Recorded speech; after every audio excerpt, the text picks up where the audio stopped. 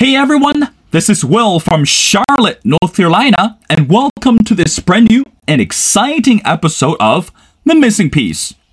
Now, over the weekend, if you follow the news closely, Emmanuel Macron successfully secured another 5 years of his presidency. So which means for the following 5 years, Macron will continue to lead the country and its people onto another, what he called, anti-establishment political path. But meanwhile, as the whole world is focusing on the celebration and the anticipation of Emmanuel Macron, but we also need to talk about another country is strategically located in the continent of Europe, which is Germany.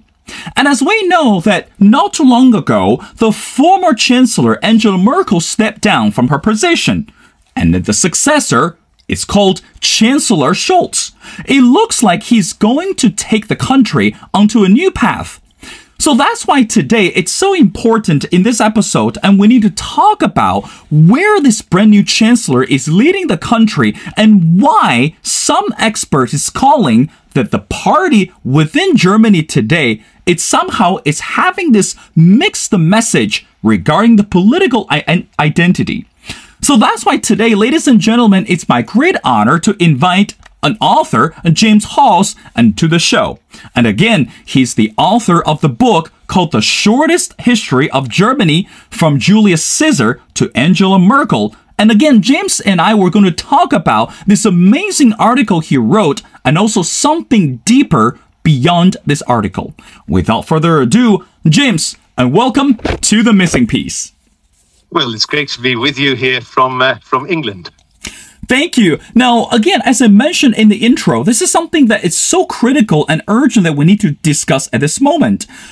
Not too long ago that you wrote this article, and the article is entitled, "The Real Reason Germany is Always Afraid. Berlin Hesitate on Everything Because of its Ruling Party's Identity Problems." Now, can you help us to understand from this fundamental level, what does that mean when you say this political party today, it's suffering or it's struggling with this identity problems? What is your take on that? Well, I think the most important thing for a transatlantic listener to understand about German politics, and it should be quite easy for you guys over there, is that German politics is not really national any more than US politics. Germany is split into what you guys would probably call red or blue states, just as profoundly. And in fact, if you think about it just for a moment, the phenomenon of a united Germany is very recent. It's only 1 year after the Battle of Gettysburg.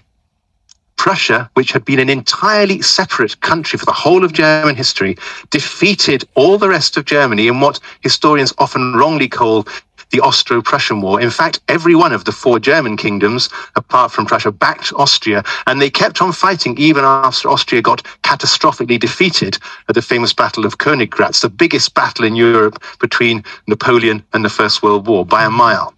Now, so in other words, at exactly the same time as you guys have just about finished your fight, well, if you ever really did, about the belonging as a one nation United States, the Germans were just entering on that period. And for the next 20 years, Germany was dominated by what you might say is a kind of German form of reconstruction, where the new Prussian rulers who'd won their civil war tried to impose their culture on the much older Catholic south of Germany. And that's the vital thing for foreigners. And I don't just mean Germans. English people don't understand this either.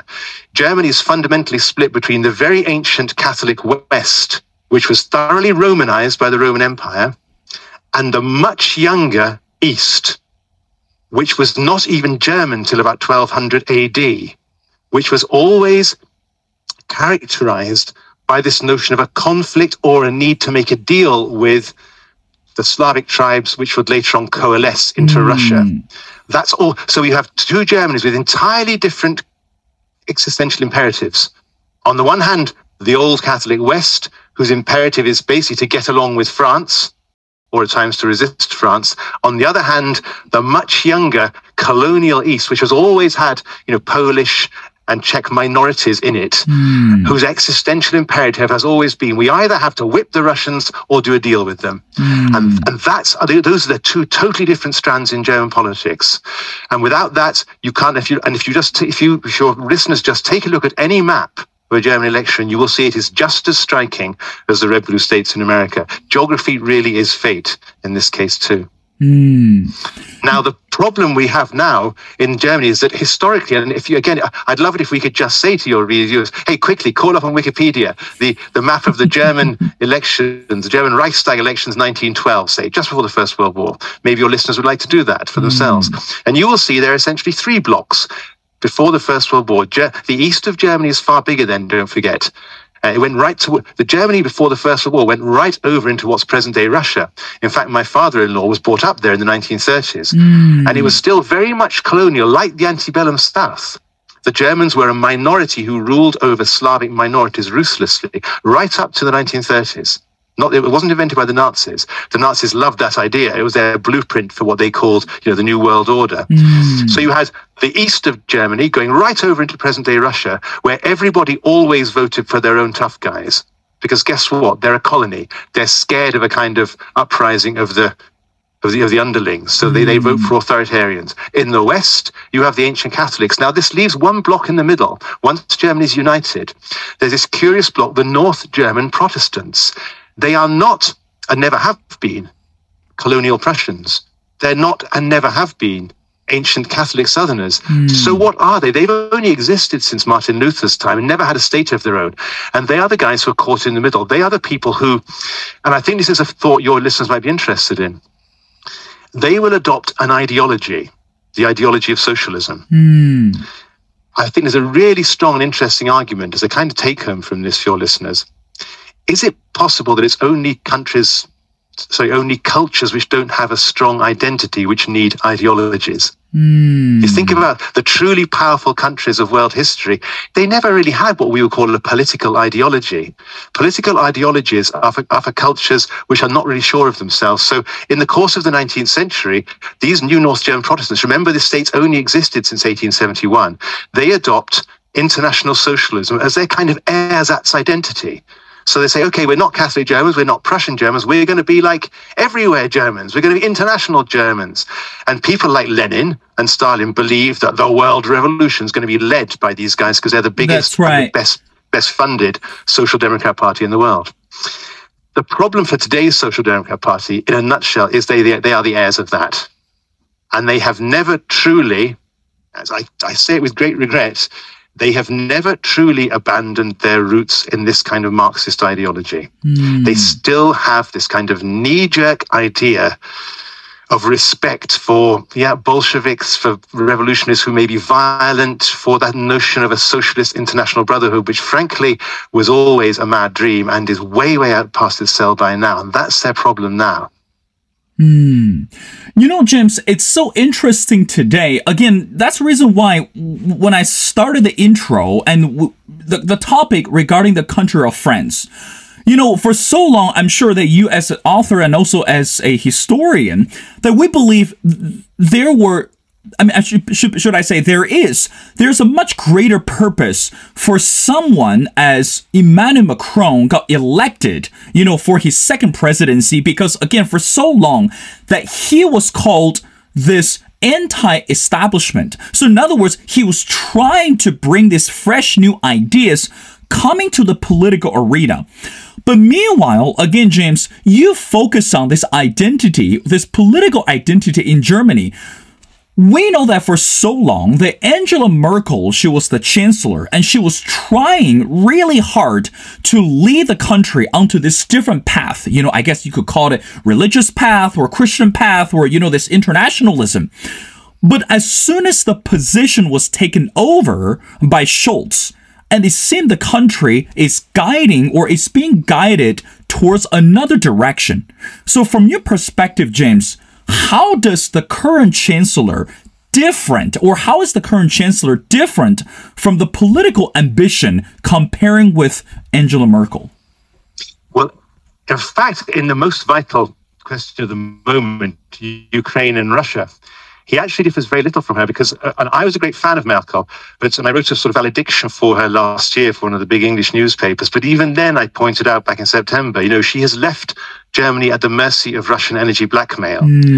I, along with most people, did not realize just how soon and how serious that was going to be.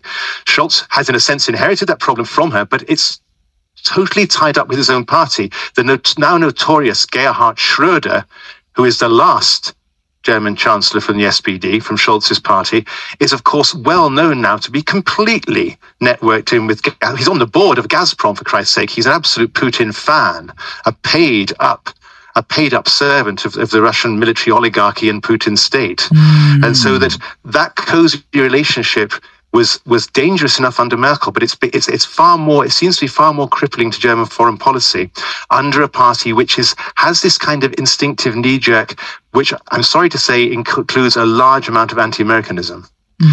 It always has had that. Now, post-war Germany, the modern Germany, originally, of course, much smaller than it is now until 1990, was dominated by the CDU, the heir of the Catholic Centre Party, under the great Chancellor Adenauer, the father of modern Western Germany, who made no bones about it. We are of the West, he said. He didn't even want the East Germany back, in fact. He was absolutely convinced that the alliances with France and America had to be both maintained, the absolute keystones. And that's what was really what anchored America into Europe and vice versa.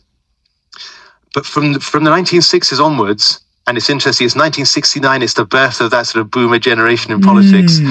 The SDP first came back to power after the Second World War, and they came back on a kind of implicitly anti-American ticket. They called it Eastern politics. What it meant was, at least by implication, they were gently going to break ranks with the commitment to NATO and pursue an independent foreign policy with Russia, which, interestingly, from the very start, was a swap of energy for technology. This goes right back to 1970.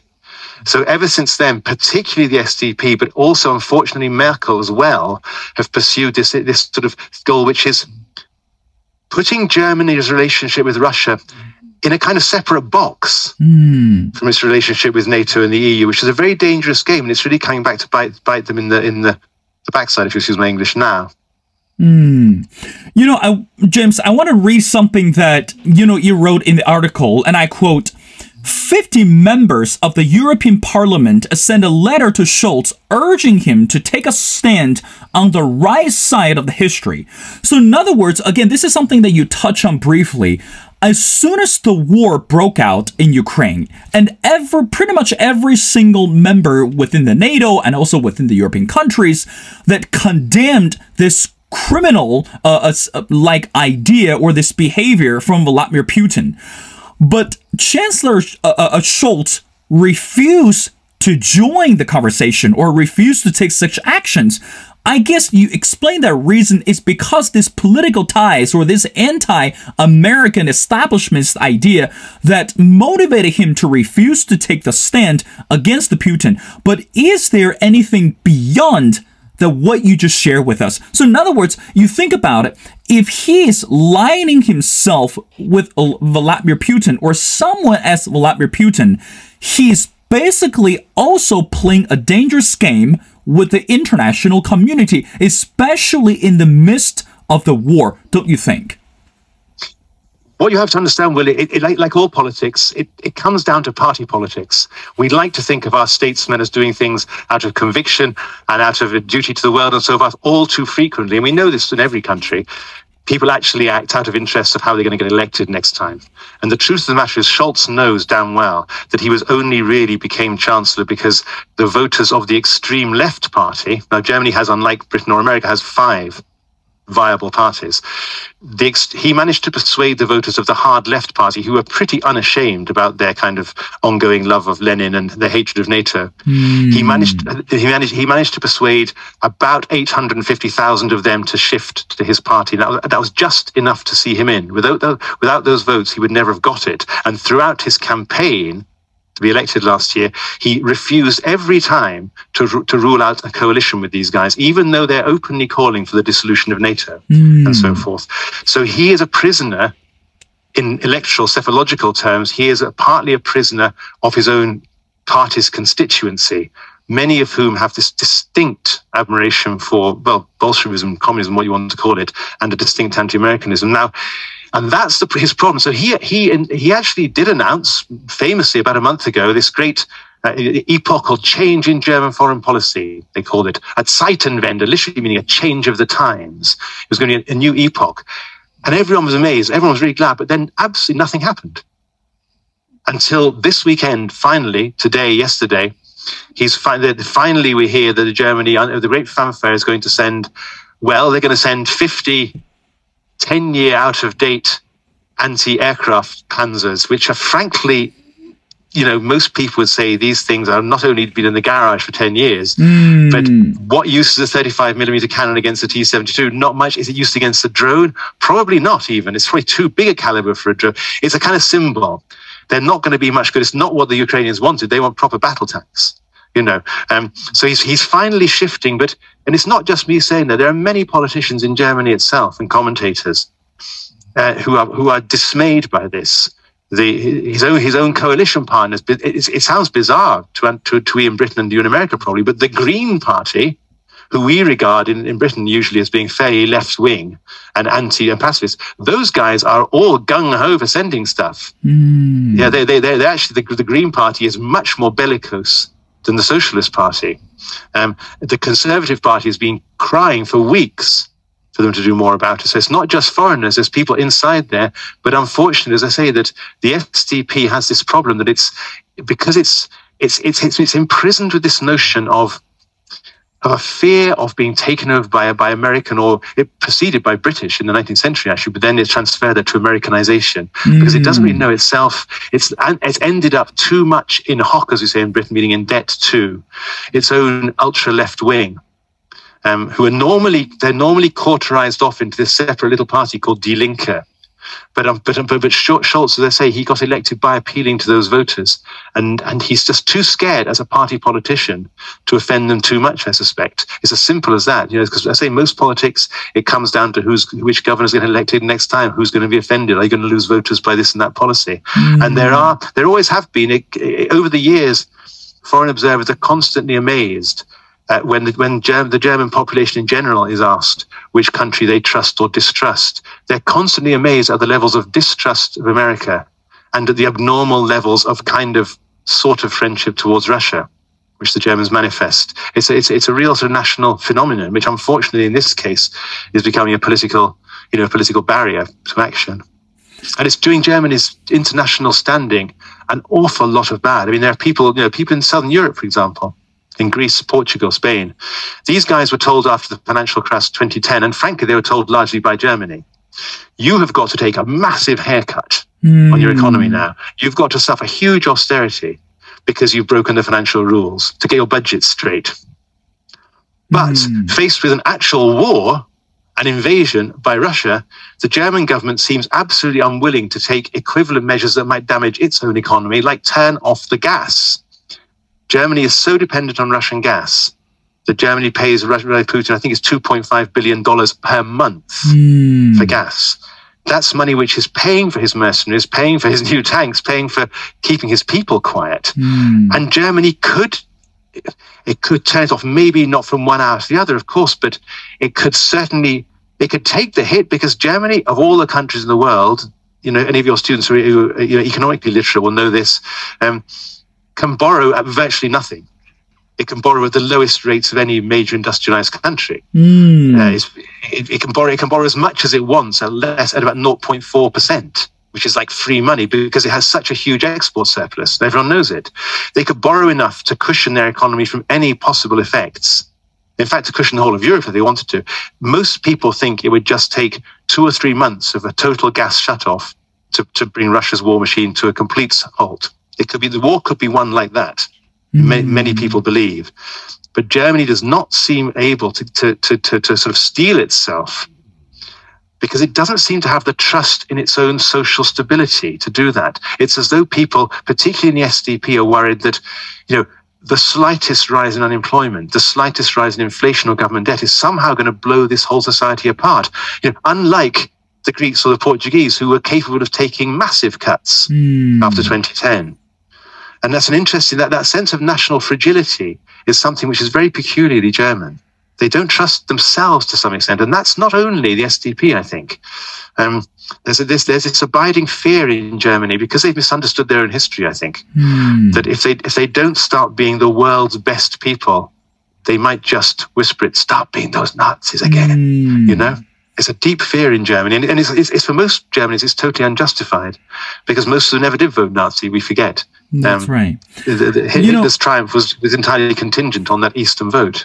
You know, James, it's so interesting as I was listening to how you describe this political ambition has completely blinded this political figure. You know, again, I think because the war in Ukraine, every single nation is standing at the crossroads.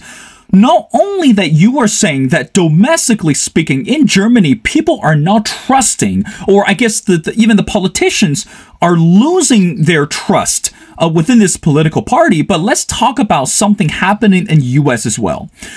Back in 2016, when Donald Trump became the president for the country, and he brought this brand new idea, but this idea has actually been existed for so long, and this is what we called nationalism.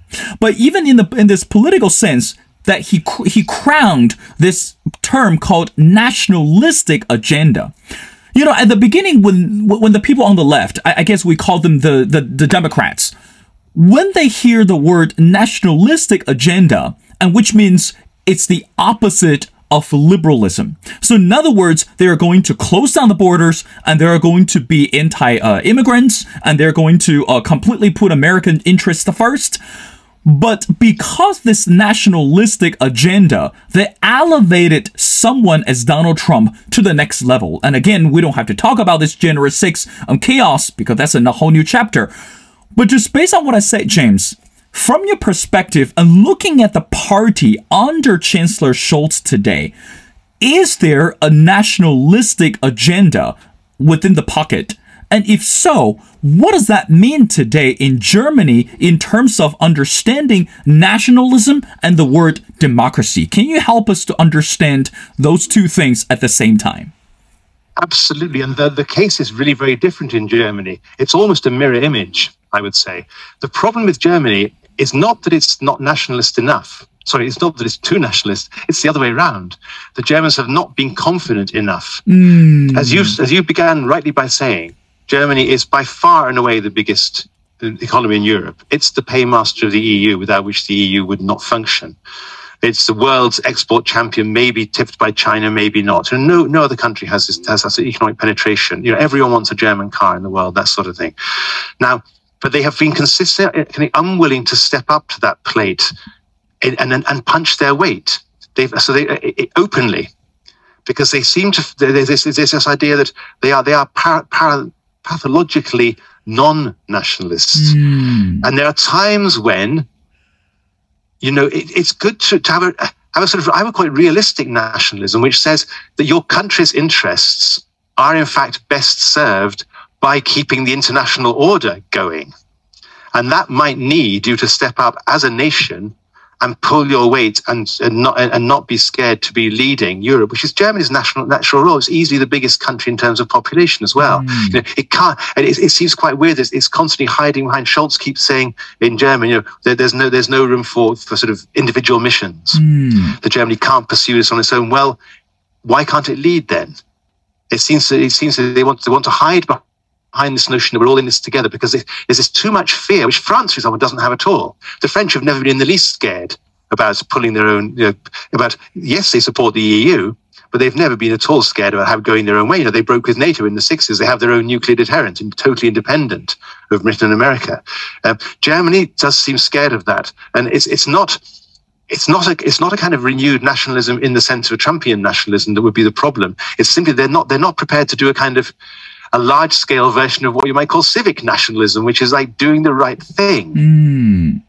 Because they're too scared of being perceived by others and perceived of themselves as being too nationalist. There's this excessive desire for kind of peace at any price and to hide behind internationalist slogans, particularly on the SPD, which has always been that way inclined, rather than actually admitting the fact that, look, Europe is a united bunch of nations each of which has its own interests, but whose interests are best served if they all stand up together against this extremely large and devouring imperialist nation whose intentions towards its neighbors, not just the Ukraine, have been made pretty public.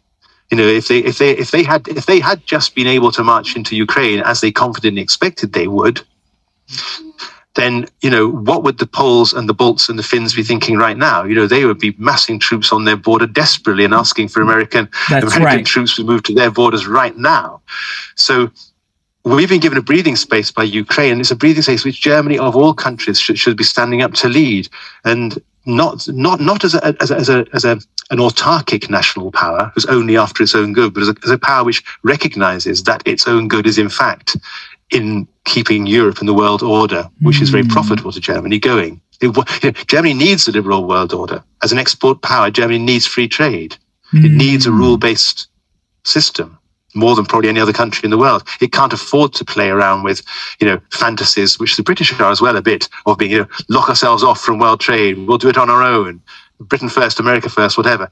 Those kind of weird things just harm world trade in the end. And Germany, as the world's export meister, they call themselves, they need that to keep going more than anyone else. So it's in their own interest to ensure the survival of the liberal world order.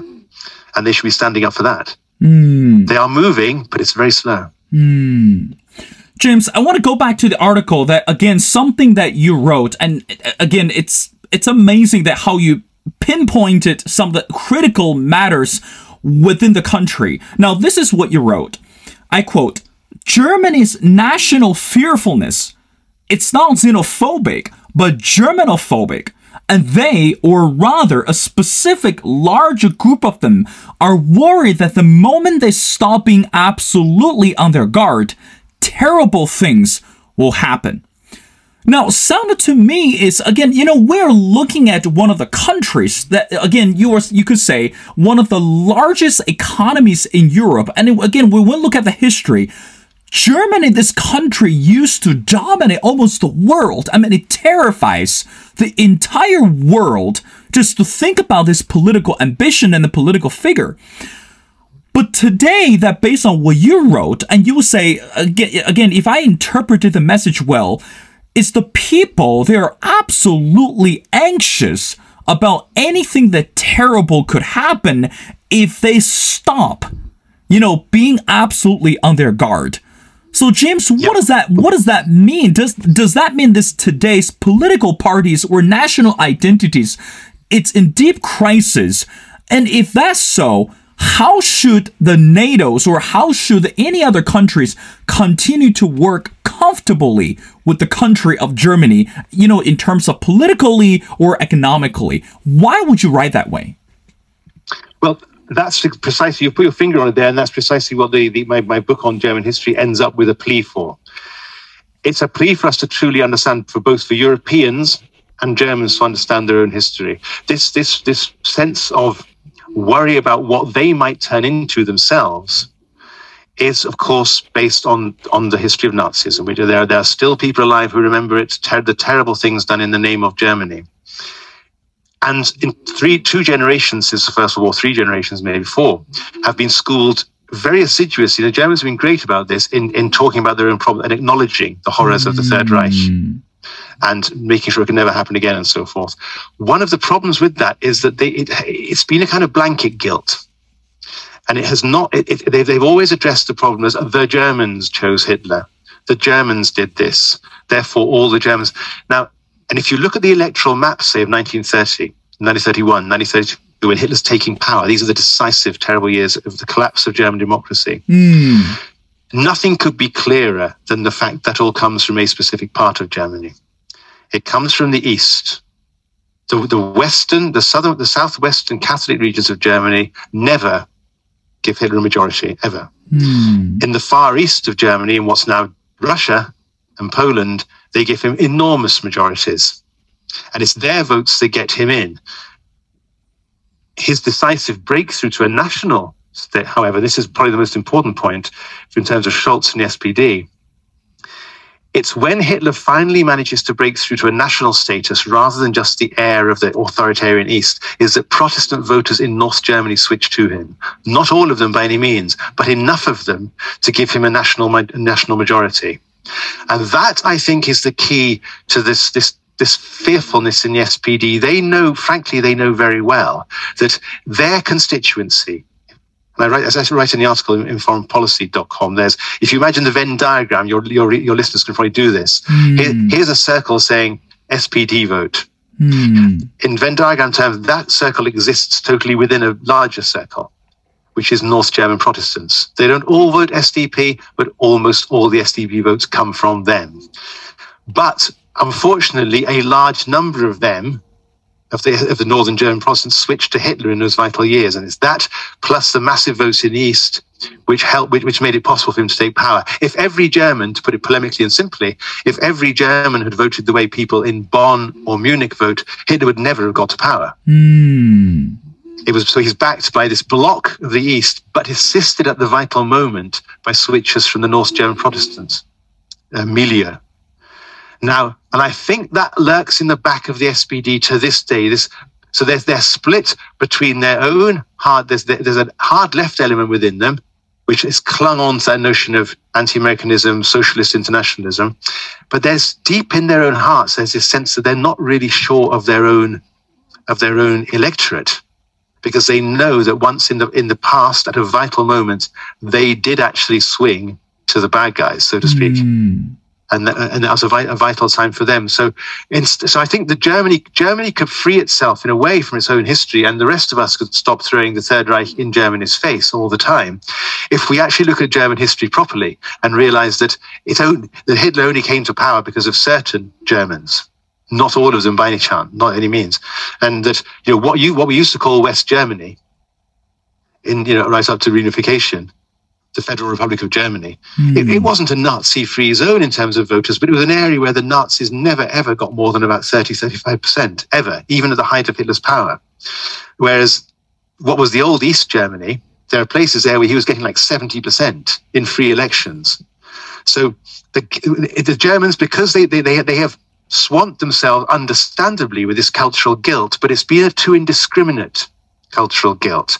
By not understanding their own history, they have made people who really don't need to be guilty or on their guard against being Nazis feel guilty about it. And that's meant that even people who are absolutely wedded to the Western political alliance, the Western political tradition, they still feel constrained by this fear of acting like that, of stepping up and acting in the way, say, France would, as a major player.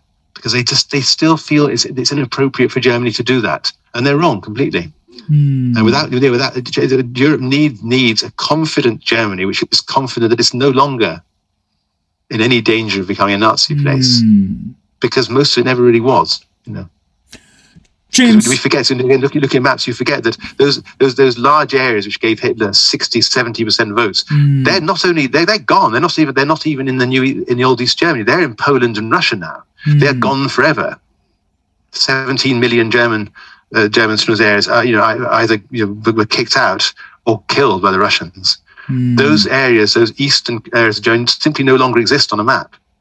So the constituency, the electorate that gave Hitler his power, just doesn't exist anymore.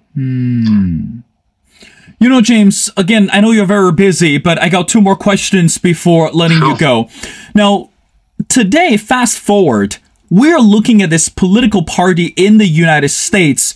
It's completely different from when we were looking at the period of 1945 or 1942, the World War II. But so my next question is, fast forward, how much does the U.S. can influence this political shift in Germany today? So in other words, we know that since Chancellor Scholz took over this political party or the nation, a lot of rumors on the street that he's going to be much tougher and he's going to be more difficult and in terms of dealing with political foes or dealing with political opponents, etc. But again, so far we have not seen any practical or feasible behaviors coming out of the party in terms of the foreign affairs. So, James, from your perspective, how much can we expect that this Western political influence will have on the Germans' political changes today? I think we can be confident. And I'll tell you why, because we in Britain and America tend to overestimate the power of individual chancellors for a simple reason.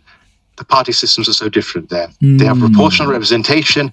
We all know the Chancellor Kohl is only Chancellor because he is a Chancellor in a coalition government, which includes the Greens and the free markets, the free market warriors of the FDP. It's a bizarre coalition in many ways. And even with that coalition, he's only just in power.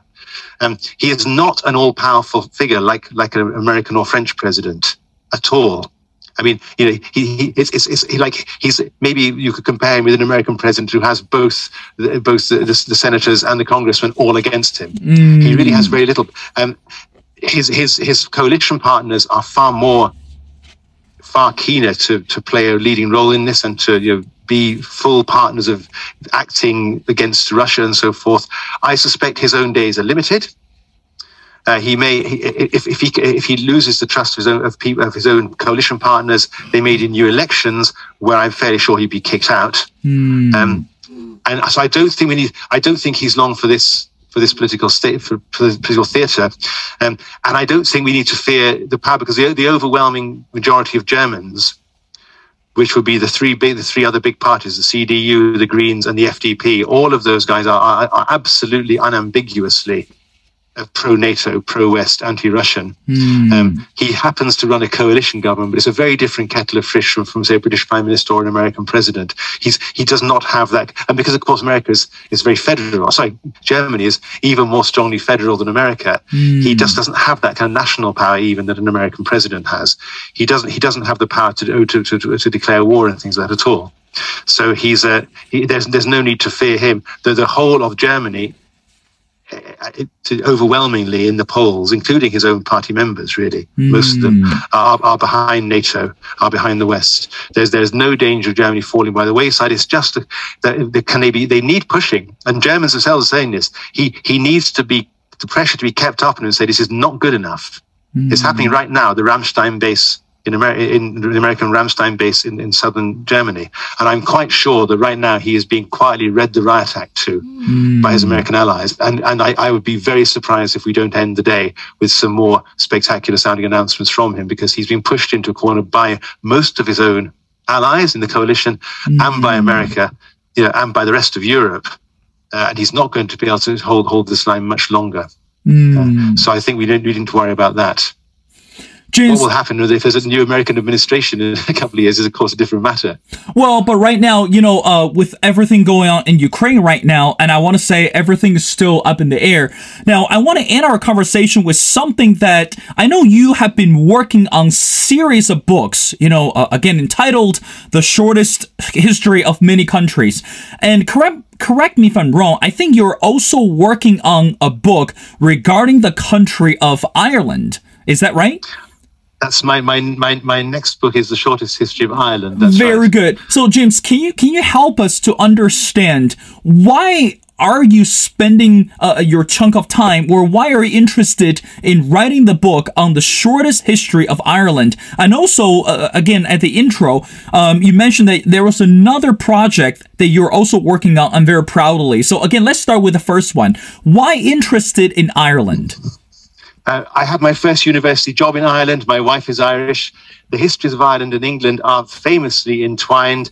Ireland is just this incredible country. It's only 5 million, for God's sake. And when you think how much it punches above its weight in terms of international brand awareness, let's say, what country of 5 million has so many people in the world doing St. Patrick's Day parades and such like? It's a country which is it is fascinating that a country so small can have such international awareness, and it has such an extraordinary history.